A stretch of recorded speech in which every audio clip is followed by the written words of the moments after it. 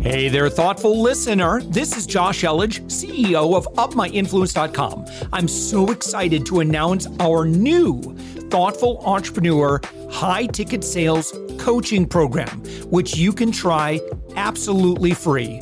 No credit card needed. Head to UpMyInfluence.com/free. We're also actively seeking guests for our daily commercial-free entrepreneurial inspiration podcast, the one you're listening to. If you know someone who is doing 6 to 8 figures in business, send them our way. Just go to UpMyInfluence.com/guest. Now let's get on with the show. With us right now, Caterina Kostoula. Caterina, you are an executive coach. You are found on the web at theleaderpath.com. Caterina, thank you so much for joining us. Thank you for having me, Joss. So, Caterina, high level, explain what the Leaderpath is. We coach leaders and teams for impact and fulfillment. And we do that by working in 2 pillars. One is clarity, where I am, where I want to be, how do I get there? And the second is leadership. A lot of leading your team, leading your peers, leading upwards, investors if you have. This is what we do. And how do you typically facilitate that? Like what resources have you developed? You know, how do you work as a consultant? Yes, it's one-to-one executive coaching, team coaching. And I've recently launched the book, Hold Successful Meetings, which is part of the Penguin Expert series. Mm-hmm. And also there is a course in the same theme as well. All right, Caterina, I got a staff meeting, all our account managers next week, Monday. Tell me how I can be doing this a little bit better. I love this question because so many of us suffer through ineffective meetings, sometimes boring meetings, frustrating meetings. So I will give you some high-level tips. As you can understand, I've written a whole book on the topic. The book is called Hold Successful Meetings. I can share some tips and get your more questions.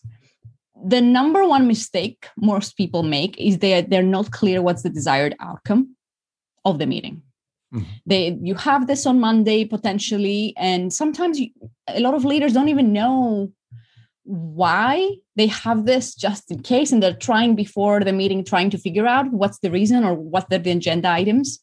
I would say be very clear. And the way I've made this easier for leaders to remember and organize, I call it the 4D meeting framework. Mm-hmm. And I say there are 4 steps to solving any problem. You define the problem, you develop ideas, you decide and do. Define, develop, decide, and do. These are steps to solve a problem. And it can be the outcomes in your meetings. You can have one of these outcomes or more than one of those outcomes, and you can have it in specific sections. So a lot of the chaos in meetings is that you, as the leader, Josh, you might be trying to make some decisions there, but you will have someone generating ideas all the time. Someone else doesn't really understand the problem and why you're having the discussion in the first place. Everyone is in a different part of this process. The biggest, easiest tip I give is be clear on the outcome. And if you can use the 4Ds and have clear sections in your meeting, now we're defining the problem, now we're developing the solutions, now we're deciding, and now we're planning for implementation, it will help avoid a lot of the chaos. I like this. So the idea then is that, we want to have very defined sections of the meeting, right? And I would imagine then, kind of being able to spell it all out. Like, I feel like when I go into a meeting, if I know where we're going, like that, I feel like that gives me some clarity. If I say, we're going to talk about the problem, we're going to, maybe throw out some solutions for the problem, and then we're going to talk about implementation, and then we're going to delegate and, kind of come up with a plan, something like that. So are you talking about, having a rough outline before you go into a meeting, or what should we be doing like way in advance of that meeting? The more prepared you are, the more successful the meeting will be. Mm-hmm. But also I've seen leaders, I was observing the meeting of a team, and the leader had the agenda in her mind, but she never communicated it. And what happened is that the team, because they didn't know all the items on the agenda, they spent all their time in the first topic. because unless you give them the roadmap, that's what usually happens. But I would say if your meeting is virtual, I don't know, Josh, if you have virtual meetings with your team, I encourage leaders to actually maybe break it down. Sometimes I usually break down a develop ideas meeting that I can have a bigger group, everybody contributes ideas. And then maybe for the decision, I have a smaller group, or even you don't even need a meeting. Maybe you make the decision. So I would say that in the digital world, we can even have smaller meetings, breaking down the outcomes. And that way, what's the benefit of that? You don't mix divergent thinking and convergent thinking, because all the research has shown that if you're trying to develop ideas and at the same time you're trying to make a decision and judge the ideas, you become a lot less creative, a lot less innovative. So either you have different sections, especially when you're divergent or convergent in your thinking, or you actually have different meetings. If help me with this. Let's say that there's something where a decision needs to be made. I'm curious about, whether decisions should be made in a democratic fashion, or, is it proper for a CEO or an executive level leader to make an executive level decision after weighing all the input? How do we strike that balance of sharing control versus at some point the leader needs to say, listen, I've heard a lot of you say that you want this. Here's, and maybe even take an alternate view from the majority with justification. Can you talk about that balance between, kind of that executive versus committee leadership? Yes. So there are three ways to make a decision. One is consensus. We all have to agree. And the second is majority rule. Let's put it to a vote and the majority wins. And the third one is there is a clear decision maker. This could be the leader. Sometimes the leader can delegate the decision, can say, we'll have a discussion on this. And after half an hour, if we haven't reached a consensus, Maria will make the decision. You can actually, having a clear decision maker doesn't always mean the leader needs to make the decision. It means someone has the responsibility to make the decision. Each one of the three methods has pros and cons. And I would say you don't need to always have one. And consensus, obviously, has the benefit that everyone agrees and there's less sabotaging the decision, but it's hugely it costs a lot of money because you spend a lot of time. And you only need consensus really if it's a huge loss if you get it wrong. Like a jury needs to have consensus. You don't want to send an innocent person to jail. Like in the business, consensus, it could be some businesses will have consensus if there is to buy a company, like a huge decision that making it wrong. And even that, some businesses will not go for consensus. Majority role has the benefits of it's fast, but there are risks. It has a lot of politics. You're trying to get votes, maybe before the meeting. Maybe you have an unhappy minority that they didn't vote for the decision. And of course, the consultative decision-making has pros and cons too. The big benefit is you have a clear owner. What I would say is, I don't say one is better than the other. There are pros and cons. One thing to bear in mind is the culture. The US culture, for example, and you can read this in the book, The Culture Map by Erin Meyer. It's one of my favorite books, and I used it a lot when I wrote my book, is not hierarchical, but it has a very top-down decision-making. Josh, I was at Google for 8 years, and it was very clear the guidance we have working for an American company was there needs to be a clear decision maker. And Google and Amazon and companies like this hate consensus. And they are, we know from Amazon, they have this disagree and commit. You don't want people to agree, but you want them to commit to the decision. What has this done for Google and Amazon? They move fast, they innovate fast. They break things, they may make mistakes, but at least they have quick decision making. On the other hand, you have other cultures, Germany, Sweden, Japan, that could be even more hierarchical, but they're very into consensus. So when I'm coaching teams, I'm very aware if you have a multinational team, people have different preferences and different expectations. And that's something to bear in mind. What I would say is whatever process you choose, be clear from the beginning. For you, Josh, if you are to make a decision, say it from the beginning, I will consult everyone and I will make a decision, because you don't want people to think they have a vote when they don't. Yeah. People are mature enough, they'll be okay. as long as they're clear what the process is. I like that. And sometimes what's an effective way? Let's say you have to let people know, no, we're not going to do that. So like maybe it might be a department that's advocating for something, but again, as the executive, as CEO, we have a different perspective. We're trying to look holistically at the whole company, and you have to let that manager or that department know, sorry, here's why I don't want to do that. So you're as a leader, that you're going to have to levy some disappointment. Like, any tips on that? Yes. What I would say for that is, you need to hear them first. People are more willing to accept your decision if they feel heard. I think a lot of the problem is that they don't feel they had a chance to contribute and influence. If they feel they had the chance, you really listened to them and you made a different decision. People are they consider the process more fair, and especially if you explain how you reached that decision, and a fair process. Again, there's some research on this.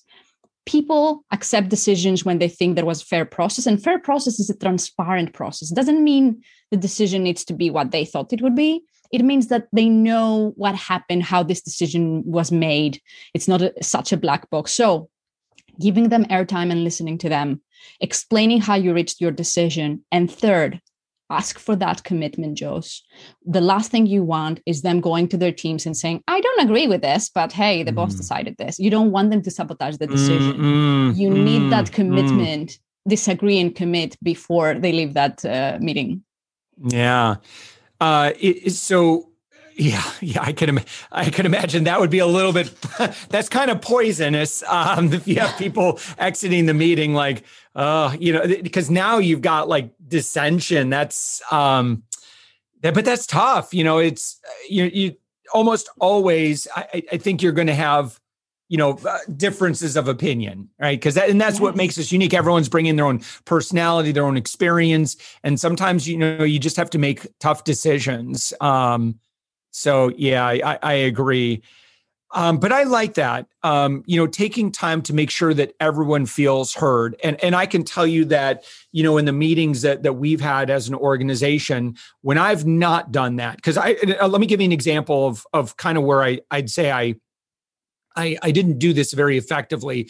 I came into a meeting and I'll be frank with you, Caterina, I just needed to do a brain dump, right? Because I had been spending 3 weeks kind of obsessing on this product launch that I want to do. And so I've been studying and talking to experts, and like, I just had so much information that, of a 60-minute meeting, I pretty much, here's where I screwed up, right? I pretty much just spent 45 minutes doing 90% of the talking. Where I was just like, I just have to like dump all this stuff out. But I think the problem is I didn't let them know that in advance. It just kind of came out. And so as a result, I think, I know one of my employees I could tell they just kind of shut down, like, okay, well, guess I don't have anything to offer here. When I was trying, so like leaders make mistakes all the time, but I think the important thing is that we constantly, we learn from those around us and we adapt and we get better at that. And I actually got a compliment from that employee this past Monday that they liked how I paused a lot. Especially I saw you did a post on this, right? Of more introverted employees. Yes. Can you talk about that, about personality types, particularly those that might not feel comfortable jumping in? Like, how as leaders can we make sure that we do a better job involving everybody? I love this question. My mentor, when I was interviewing people about the meetings, one of the quotes that really struck with me. I interviewed Peter Hawkins. He's a world leader in team coaching. He said, a successful meeting is a meeting, the more you use the brain power of the participants, the more time you use it, that's the metric of a successful meeting. And that stayed with me. And I've done this. I was just presenting in a group, Josh, and I was thinking, how can I make this more participatory when the forum is I'm supposed to be speaking to them? So we always have this challenge as the leader or the person bringing the content. That said, how do you help people participate? Because you want their ideas. Otherwise, why would you have a synchronous communication like a meeting? I would say in virtual meetings, I would say it's even easier because you can use the chat room, invite people. Even the introverted may feel a lot more comfortable write in the chat room, ask a question and ask people to write in the chat room, launch a poll, do breakout rooms, which is so much easier now. Sometimes I bring people back, and if there's very shy people, I will say, share the opinion of your couple that you went with the breakout rather than sharing their opinion. So I make it a lot easier because I give them different ways to participate and I make it in smaller groups, but also knowing that introverted people, apart from the shyness they take more time to process the data and more time to come up with ideas. So how do you actually get their brilliant ideas? Because I have some coworkers that are introverted, but they are the most brilliant people I know. Yeah.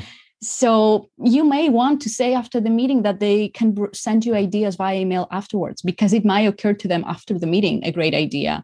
Or you might want to share the information in advance, a couple of days in advance, so they don't have to process the data in the meeting. So these are some tips I would share to bring the brilliance of the introverted people into the room. You know, what I find as well with my more introverted team members is usually, again, they're not offering as much perhaps, but I find that usually their comments are very thoughtful. So I think in the case of one dynamic where I tend to be all gas and they tend to be the brakes.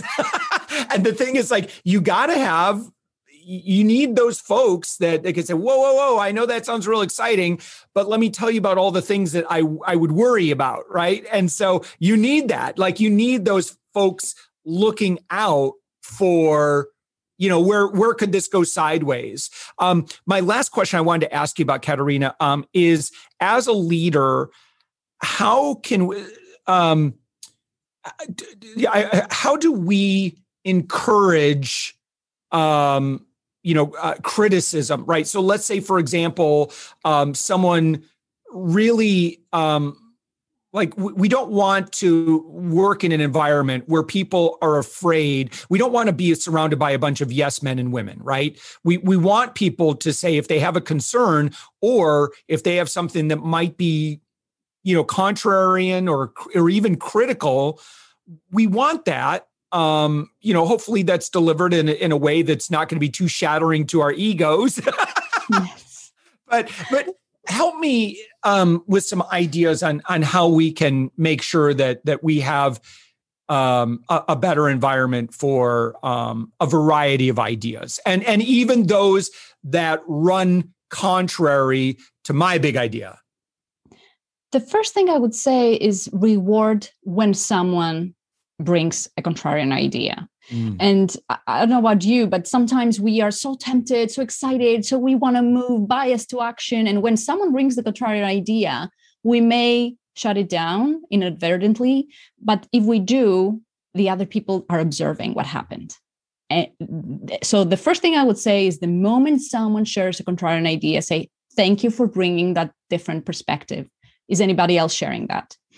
Then when I work with teams that they don't have enough productive conflict, I want productive conflicts for the decisions. You can do different things. I will share two tools with our listeners. One is the blind balance sheet. That is, if you have 2 or 3 ideas, you have everyone share the pros and cons. So you're doing a balance sheet on the ideas without sharing where they stand. So you're just doing a balance sheet on the ideas if you have to choose more than 2. So with that way, people don't have to say what their opinion is, but they can share all the information, all the pros or the cons. So that's a nice way, without any conflict, you bring all the information in the room, all the opinions, all the concerns. And the second tool I would like to share with our listeners is called pre-mortem, right? You're almost there, making the decision. and you just ask the question, we're a year from that now, we made this decision and it is a disaster. What has happened to lead us there? And that way you create the forum for people to actually share any concerns they might have before you commit to the decision. Yeah, excellent. Caterina, your website is theleaderpath.com. Yes. And you have a course about how to hold successful meetings. Can you tell me a little bit about that? And I think you have a gift. I do. And I wanted to give away for the first time. I haven't done this before, Joe. So I was inspired by your podcast. And I wanted to give the course away for free. It's on my website. You just need to type thoughtful from thoughtful, just the word thoughtful on the checkout. Just to tell a little bit about the course. It is based on my book, Hold Successful Meetings. It has short videos around how to make decisions, how to have productive conflict, how to ideate in a group, how to build psychological safety, inclusion, how to start the meetings, how to prepare the meetings, how to finish the meetings, how to do good in virtual meetings. It covers everything. I spent years building that knowledge. This course has a lot of the knowledge. It has worksheets. It has the interviews I did during the research from my book. I'm selling this course. It's in dollars is $550. Mm-hmm. You will see the price in pounds in my website. And I wanted to give it away to your audience for free with writing thoughtful in the checkout. Yeah. Excellent. Oh, that's fantastic. Well, good deal. Again, the website for that is theleaderpath.com. You hover over programs and you'll see the link for Hold Successful Meetings, and then click on the yellow enroll button. And then again, just use the coupon code thoughtful on checkout, I guess, somewhere. You'll get that. Oh, yeah, look at that. Have a coupon code. There it is right there. Yes. That's where you enter it. Fantastic. Well, Caterina, very generous of you. Thank you so much for that. Caterina Kostoula. And again, your website, theleaderpath.com. Thank you, Caterina. My pleasure.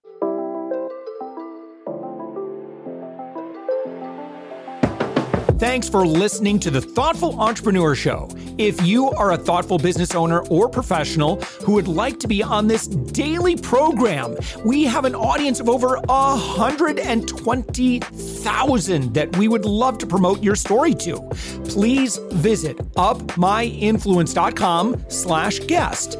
I'm also so excited to announce our new Thoughtful Entrepreneur high-ticket sales coaching program, which you can try absolutely free. No credit card needed.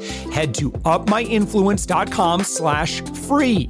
If you got something out of this interview, would you share this episode on social media? Just do a quick screenshot with your phone and text it to a friend or post it on the socials. If you do that, tag us with the hashtag UpMyInfluence. Each month, we scour Twitter, LinkedIn, Facebook, and Instagram. We pick one winner from each platform, and you get crowned king or queen of that social media. What do you win? Well, we will promote you and retweet you and reshare you and your business to over 120,000 social media fans, totally free. Can you also hook us up in your podcast player right now? Please give us a thumbs up or a rating and review, and we promise to read it all and take action. Thank you if you've done this already. We believe that every person has a message that can positively impact the world. Your feedback helps us fulfill that mission. And while you're at it, please hit that subscribe button. You know why? Tomorrow, that's right, 7 days a week, you are going to be inspired and motivated to succeed. 15 to 20 minutes a day. My name's Josh Elledge. Let's connect on the socials. You'll find all the stuff we're doing at upmyinfluence.com. Thanks for listening, and thank you for being a part of the Thoughtful Entrepreneur Movement.